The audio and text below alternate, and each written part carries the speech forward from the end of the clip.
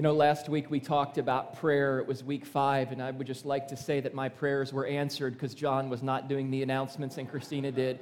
What a great moment that was in my life that just happened. Thank you, God in heaven.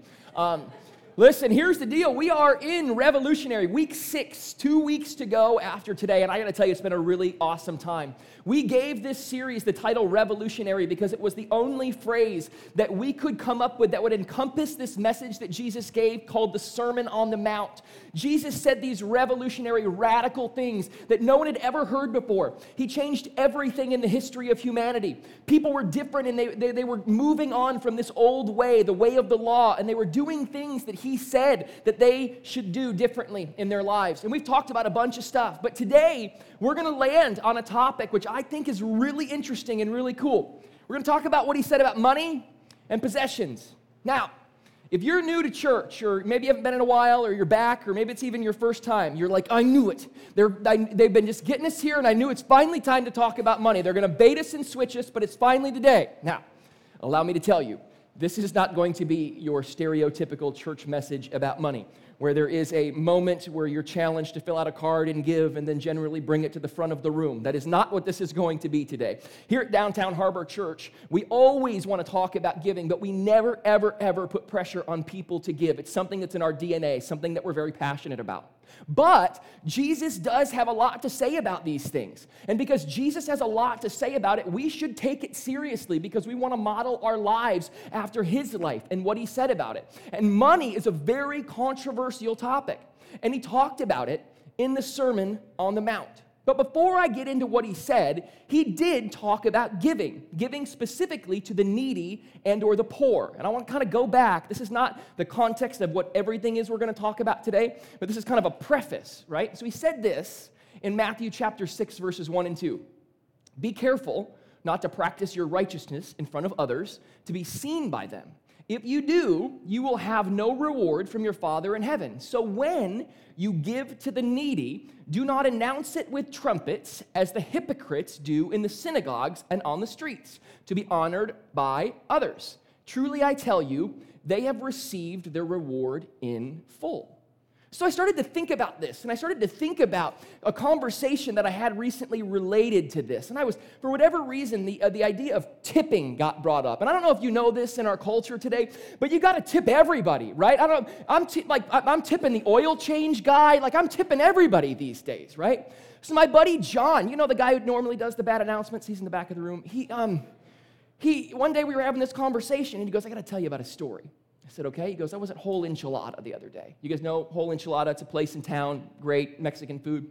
He goes, but I had a problem. He goes, the guy who waited on me was really good, but there was a tip jar there. And I said, yeah. He goes, well, I threw $1 in, but he turned his back to me and didn't see me throw it in. And I said, the problem is? He goes, well, it's not like even getting credit for it then if he doesn't see it. And I said, oh, you might want to come to my message in a couple of weeks. But then he goes, but there's a problem here. And I said, he goes, when you tip somebody, you should get credit for it. And so I replied with, so you don't make it a habit of giving to the blind. And he goes, not bills.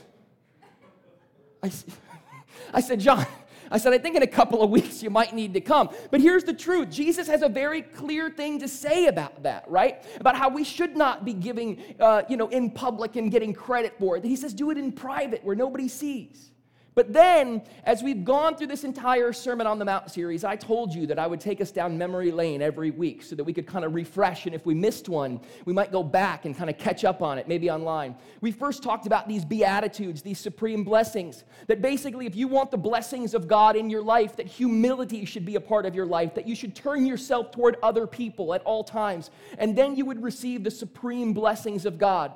We then talked about salt and light, and those who are followers of Jesus are the salt of the earth and the light of the world, and the world needs those followers in this world to make it a brighter place than the darkness that surrounds us every day. We talked about then murder, adultery, an eye for an eye, about Jesus, what he said about all of these things. And this eye for an eye business was we are no longer seeking revenge when someone wrongs us, but we sacrifice. And then we talked about loving our enemies, taking that even a step further. How that people who have wronged us, Jesus said, no, turn the other cheek to them as well. Give it to them. Make things right with people. It's more important that you make things right than if you come here. Then we talked about last week, we talked about prayer and how Jesus taught us to pray and gave us an outline for how we should pray. And we went through that line by line in the scripture. And today we are going to talk about money and possessions. And here's why this is so important for us today.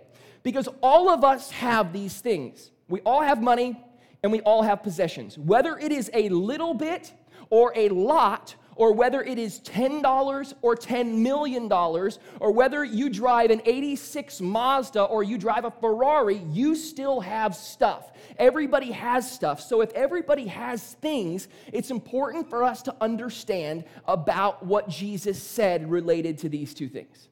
So here's a claim I want to make, because I believe that Jesus responded to the people of the time this way because they loved or had a leaning towards something. Here's one of the things that I think. People back then who he was talking to, they loved money. I know they loved money because Jesus spoke the way that he did about it. And I will also tell you this. Not only did people love money back then, people love money now. This is why this is so important and so relevant to us today. And here's the truth. If you want to argue this, you can. But money is an easy thing to love. Money buys things. Money gets us experiences. Money is very easy to love. And the more that you make of it, the more easy it is to fall in love with money. And we kind of have these vacations and experiences and automobiles and homes and anything and clothes, all these kind of things that money buys. And money is something that's really easy to fall in love with. It's so easy to fall in love with this thing called money, which is why Jesus spoke the way that he did about it. So in the Sermon on the Mount, Matthew chapter 6, verses 19 through 24, Jesus addressed this issue today. If you have a scripture, you can open it. If not, as always, the text will be up here on the screen. That's what he said. Do not store up for yourself treasures on earth, possessions, things that money will buy you. Do not store up for yourself treasures on earth, where moths and vermin destroy, and where thieves break in and steal. But then he said something else. He goes, but this is what you should do. But store up for yourself treasures in heaven, where moths and vermin do not destroy, and where thieves do not break in and steal. So I read this over and over and over again as I was preparing for this message. I researched this a lot. And so I started to ask myself a question. Here's what I started to ask myself. What is a treasure in heaven? What are these things that he's referring to? What is a treasure in heaven per se? And the truth is, the fact of the matter is, there's a lot of opinions on this. There's been a lot of debate amongst theologians and scholars throughout the years about what this is. And if you want to do something else during your week, or you want to kind of research something more, because some people like to do that during their weeks, take a look at this. Even just Google it and look at all the responses for what a treasure in heaven is. Because people are trying to figure it out. They're trying to go, what should I invest in? What should I do with these dollars I have if we want a treasure in heaven? What we could come up with, kind of to the best of our ability, was treasures in heaven are things that sometimes you can't even necessarily touch, right? It's love and justice and peace and forgiveness here on earth. Because we believe the people that we interact with in some way we will interact with again in the next life that is so big that we don't even necessarily understand. But treasures in heaven are investing in things that aren't physical. It's investing in people, in others, things that actually last long term. But here's my problem. This is where my problem came in. I have been taught throughout my life to be very fiscally responsible. I've been taught throughout my life to save. I've been taught to make wise financial decisions. So when I read the words of Jesus and I think about what I've been taught, I struggle with it. Because I'm like, wait a second, we are taught, especially in America, to do better for ourselves, to do as best as we can, to start companies and to go after your goals and dreams. We've been taught that. So I started to struggle with these words to go, how do I put this all together? And if you read this, maybe you struggle with it too. So I started to ask myself a few questions because Jesus is so clear about it. Here's the first question I asked myself. Does this mean I can't have a 401k? Because I have one, right? And I'm like, does this mean I shouldn't have one of those if I'm saving up for myself? And I came up with an answer. No, you can still have one. You just can't fall in love with it. And there's the tension there. There's the gray. You can have a retirement account. You just can't love your retirement account more than you love other people. And a lot of people do. That's why Jesus spoke so strongly about it. Does this mean I can't save? Does this mean I can't save? Does this mean I can't stockpile for my family? And does that mean that? No. You just can't fall in love with your savings account. You just can't fall in love with your savings account more than you love other people. Does this mean, so I started to ask myself these questions. Does this mean I have to live in a hut? I was on a cruise a couple of weeks ago, and I kind of got lost down a side street, and literally, in Mexico, we were amongst a bunch of huts, and I was like, wow, I was reading this at the time, it was kind of correlating. I was like, does this mean I have to live in a hut? No. It just means you can't love your home more than you love other people or investing in others. That's what that means. Jesus is trying to free you from these earthly possessions that are all related to money. And here's the truth. This is unique for every single person because every single person in this room makes a different amount of money and has a different amount of or unique possessions to yourself. It doesn't matter how much money you make. This is unique to every single person in this room, and we all need to take it seriously because he says something else. He says, for where your treasure is, there your heart will be also. Where your treasure is, where you put your money, that's where your heart is. It's actually a reflection of what's going on inside of you. And so therefore, we want to look at this and say, choose carefully where you put your treasure. Choose carefully where you put your money. Choose carefully. So, I have a challenge for Downtown Harbor Church. This is a challenge I was given around the age of 18, and I've always done it, and rarely do I stand up here and challenge the masses, but I have a challenge. I want you to go home, and I want you to look at the last 90 days of your bank statements. I want everybody to print them out, or you can look at them online, whatever you do. I want you to look at the last 90 days of your bank statements. And then I want you to ask yourself a question. Here's the question I want you to ask. And this transformed the way that I looked at my own financial position in life. Here's the question that I want you to ask yourself as you look through the last 90 days of your bank statements. There it was. It was really good. It went away real quick. Does your bank statement reflect an investment in others? That's what you have to ask yourself. Does your bank statement reflect an investment in other people? So I'll tell you this, and rarely do I kind of go up here and unpack our closet and go through personal stuff, but I will tell you, from the age of 18, I was challenged to invest in other people. And every month, with my personal finances, with Caitlin, our family, I'll tell you this, it is the first thing that we do every single month. We've chosen to invest in other people and to give. And I will tell you, the blessings that God has returned on my life, because that was a strategy that He laid out and that we have put forth, I could not describe to you how blessed we are because we've been able to invest in the lives of other people. So, what does investing in the lives of other people look like? Where should you invest if you're going to do that? Well, first of all, I think you should invest in the local church because that's what we're all about. And I don't know if that's here for you, if this is your church home or you want to give to somewhere else, that's fine. But I think that in some way you should invest in the local church. The local church is the salt of the earth and the light of the world. It needs to function. You should invest in the lives of other people through the local church. Number two, organizations. There are so many awesome organizations out there who do amazing things and help children who are enslaved in sex trafficking and poverty all over the world. And there are organizations that function to do so many amazing things. And here's what I'll tell you. They need the salt of the earth and the light of the world to invest in them. Organizations. So that justice can reign. So that love can flourish. The message of Jesus can flourish. And lastly, individuals. Have you ever been able to really give to someone else who needed it? Have you ever been able to actually just give, don't miss this, without wanting anything in return? Because Judge Judy taught me a lesson a long time ago. She said, never loan money to family. If you're going to give them money, give it to them. Don't ever ask for it back. She goes, I've seen more cases about it. But think about it. Think about people you know in your life who need help. Think about people you know who might benefit.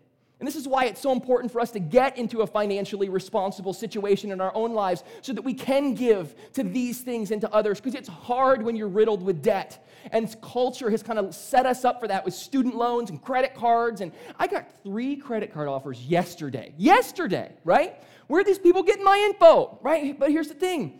We can't do that if we're riddled with debt. So Jesus says, don't store up your treasures here on earth. Do it in heaven, in others. And then he goes on, and he talks about the most powerful statement that he makes about possessions and money in the Scripture. This is the most powerful thing that he said related to this idea. He said, no one can serve 2 masters. Either you will hate one and love the other, or you will be devoted to the one and despise the other. And then he makes this statement, which I love because it's so powerful, and it should penetrate our hearts in each one of our lives. You cannot serve both God and money. It cannot happen. You can't serve both God and money. Jesus again is calling his followers to a what? A higher standard. He's saying if you are obsessed with stuff, if you are obsessed with money, number one, you're never going to be able to make enough of it. You're always going to want more. Your toys are never going to be cool enough. And don't get me wrong, what guy doesn't like a good toy, right? Who doesn't want a jet ski or a boat or whatever? But he said you can't serve both. You have to be different. You have to be different. And I believe at the end of the day, here's why he said this. Because loving money is an investment in something. When you love money, when you're obsessed with money, and let me sidebar for a second. We're talking about loving money. Remember, if you were here probably about 5 months ago, we did a message on the phrase, money is the root of all evil. People will tell you all the time, that's in the ancient scripture. Money is the root of all evil. No, it isn't. They're wrong. People have been saying it for years. Ain't in there. I looked. Here's what is in there. The love of money is the root of all evil. When you love it, when you're obsessed with it, when you can't get enough of it. And loving money is an investment in something. Loving money is an investment in yourself. And that's why Jesus spoke so strongly against it. See, because he called us to the exact opposite of our human instinct at every single moment. He turned us toward other people, and he knew that when we obsessed with money, when we thought about it constantly, when we were obsessed with possessions and getting more and more and more, he knew it was an investment in ourselves. Don't get me wrong. No, stop. You should work hard. You should have nice things. You should do that. Just don't love it and obsess with it more than you love doing things for others. Because the problem is Jesus was all about turning us toward other people. At the end of the day, Jesus was all about turning ourselves toward other people. And if we love money, which the scripture describes as the root of all evil, to love money, we're never turning ourselves toward other people, and that was the entire reason that Jesus came, to show us a different way, to love our neighbor as ourselves. And then, this is not in the Sermon on the Mount, what I'm about to put up, but I started to just kind of research through the scripture and see what else Jesus had to say about money during his time on earth. In the book of Luke, chapter 9, verse 25, he said something. He said, "What good is it for someone to gain the whole world and yet lose or forfeit their very self?" This loving money, the investment in yourself, you'll eventually lose the entire world. You'll eventually lose everything. So let's go for a second here, right? Let's talk about some of the tough things related to this. Because I started to ask myself a question. I started to ask myself some difficult truths. Because those of you who know me in my personal life, and you guys, there's a lot of you in this room because DHC was a church plant and some of us have got to know each other. You know that this can be a struggle for me, especially because I started a company a number of years ago and that has been successful. And so I have to continually get my mind in this and to figure this out. But I started to ask myself this question. Does this mean I can't be successful? Does this mean that I can't be successful and do well for myself and my family? Does this mean that I can't actually have nice things and want to be in a life where things are clean and I want to look nice and drive something nice? Does this mean that I can't do that? No, it doesn't. I will tell you this again. I think every person in this room should be the best version of themselves that they can. They should start companies and they should go out and they should be something. They should make something of themselves. They should have the best families and the best places to live and drive whatever they want to drive and wear whatever they want to wear. Here's where the rub comes in. Does this mean I can't be successful? No, you just can't selfishly revel in your own success. And there's the tension. Because reveling in your own success when you're successful is really difficult not to do. Because it's easy, especially when you've done well. Okay, got it. Gosh, I'm preaching today, aren't I? I'm just feeling fired up in this place, right? Does this mean you just can't revel in your own success? Okay. So what does this mean? You want to know how you can prove you don't love money? Because I could only come up with one way to prove that I don't love money. There's only one way I could prove that I didn't love it, because I get it now. Okay, I got it. You're right. Jesus is right. What's the one way that I can prove that I don't love money? Only one way you can do it. Give it away. That's it. It's the only way that you can prove that you don't love money is to let it go. Is to let it actually go. But I will tell you this. When you give it away and you invest in the lives of others, and I'm not saying give it all away. We're not idiots, right? Like, I'm not saying you should clear the bank account out tomorrow, but I am saying that it's got to be an investment in other people at somewhere along the way. And when you do this, here's what I want you to know. Your life will be changed. Can you imagine what it would be like to be a part of changing someone else's life for the better? Can you imagine what it would be like to actually be a part of that? Think about these words of Jesus and how much that means. Think about that. And you know what? Here's the real truth. Sometime in the future, all of us are not going to be here anymore. And I don't know about you, but I've never seen a U-Haul at a funeral. I've looked a lot. When you do this, you invest in the lives of other people, and things are different and things are changed. That's why you should invest in the local church. That's why you should invest in organizations. That's why you should invest in individuals. It can change your life.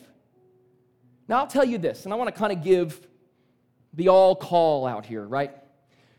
Some of you, and I was speaking to myself 10 years ago when I said this, some of you are a hot mess financially.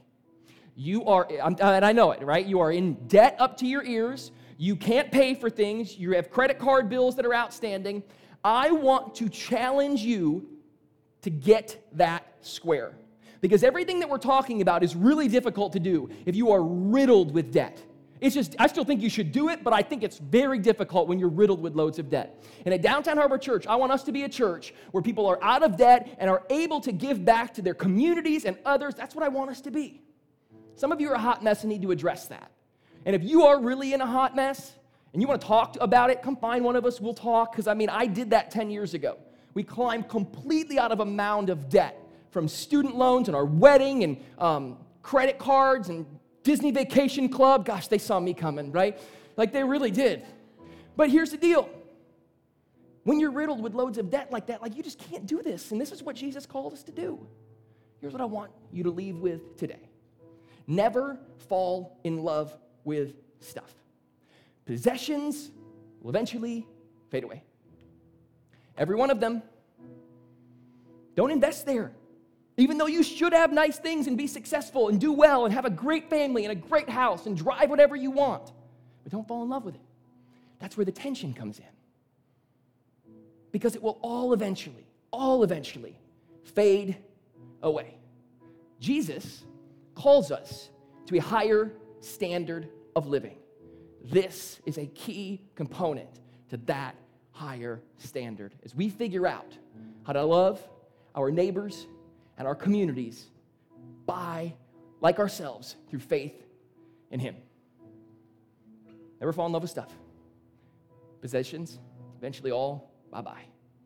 Let me pray for us. Dear God, I'm so thankful for this room of people who I've just been able to get to know as we've started this, and it's been so fun, and I'm just so thankful that you call us to this, that you call us to actually invest in the lives of other people, even with our own pocketbooks. And God, I just pray that you would help us to do that. Each one of us is on a journey there. All of us, all across the spectrum in different ways. But I pray that you would call us to investing in others so that we can do every single thing that you call us to do. Jesus, guide us, help us, keep us, surround us with your grace and mercy as we all work through this. And we pray it in Jesus' name. Amen.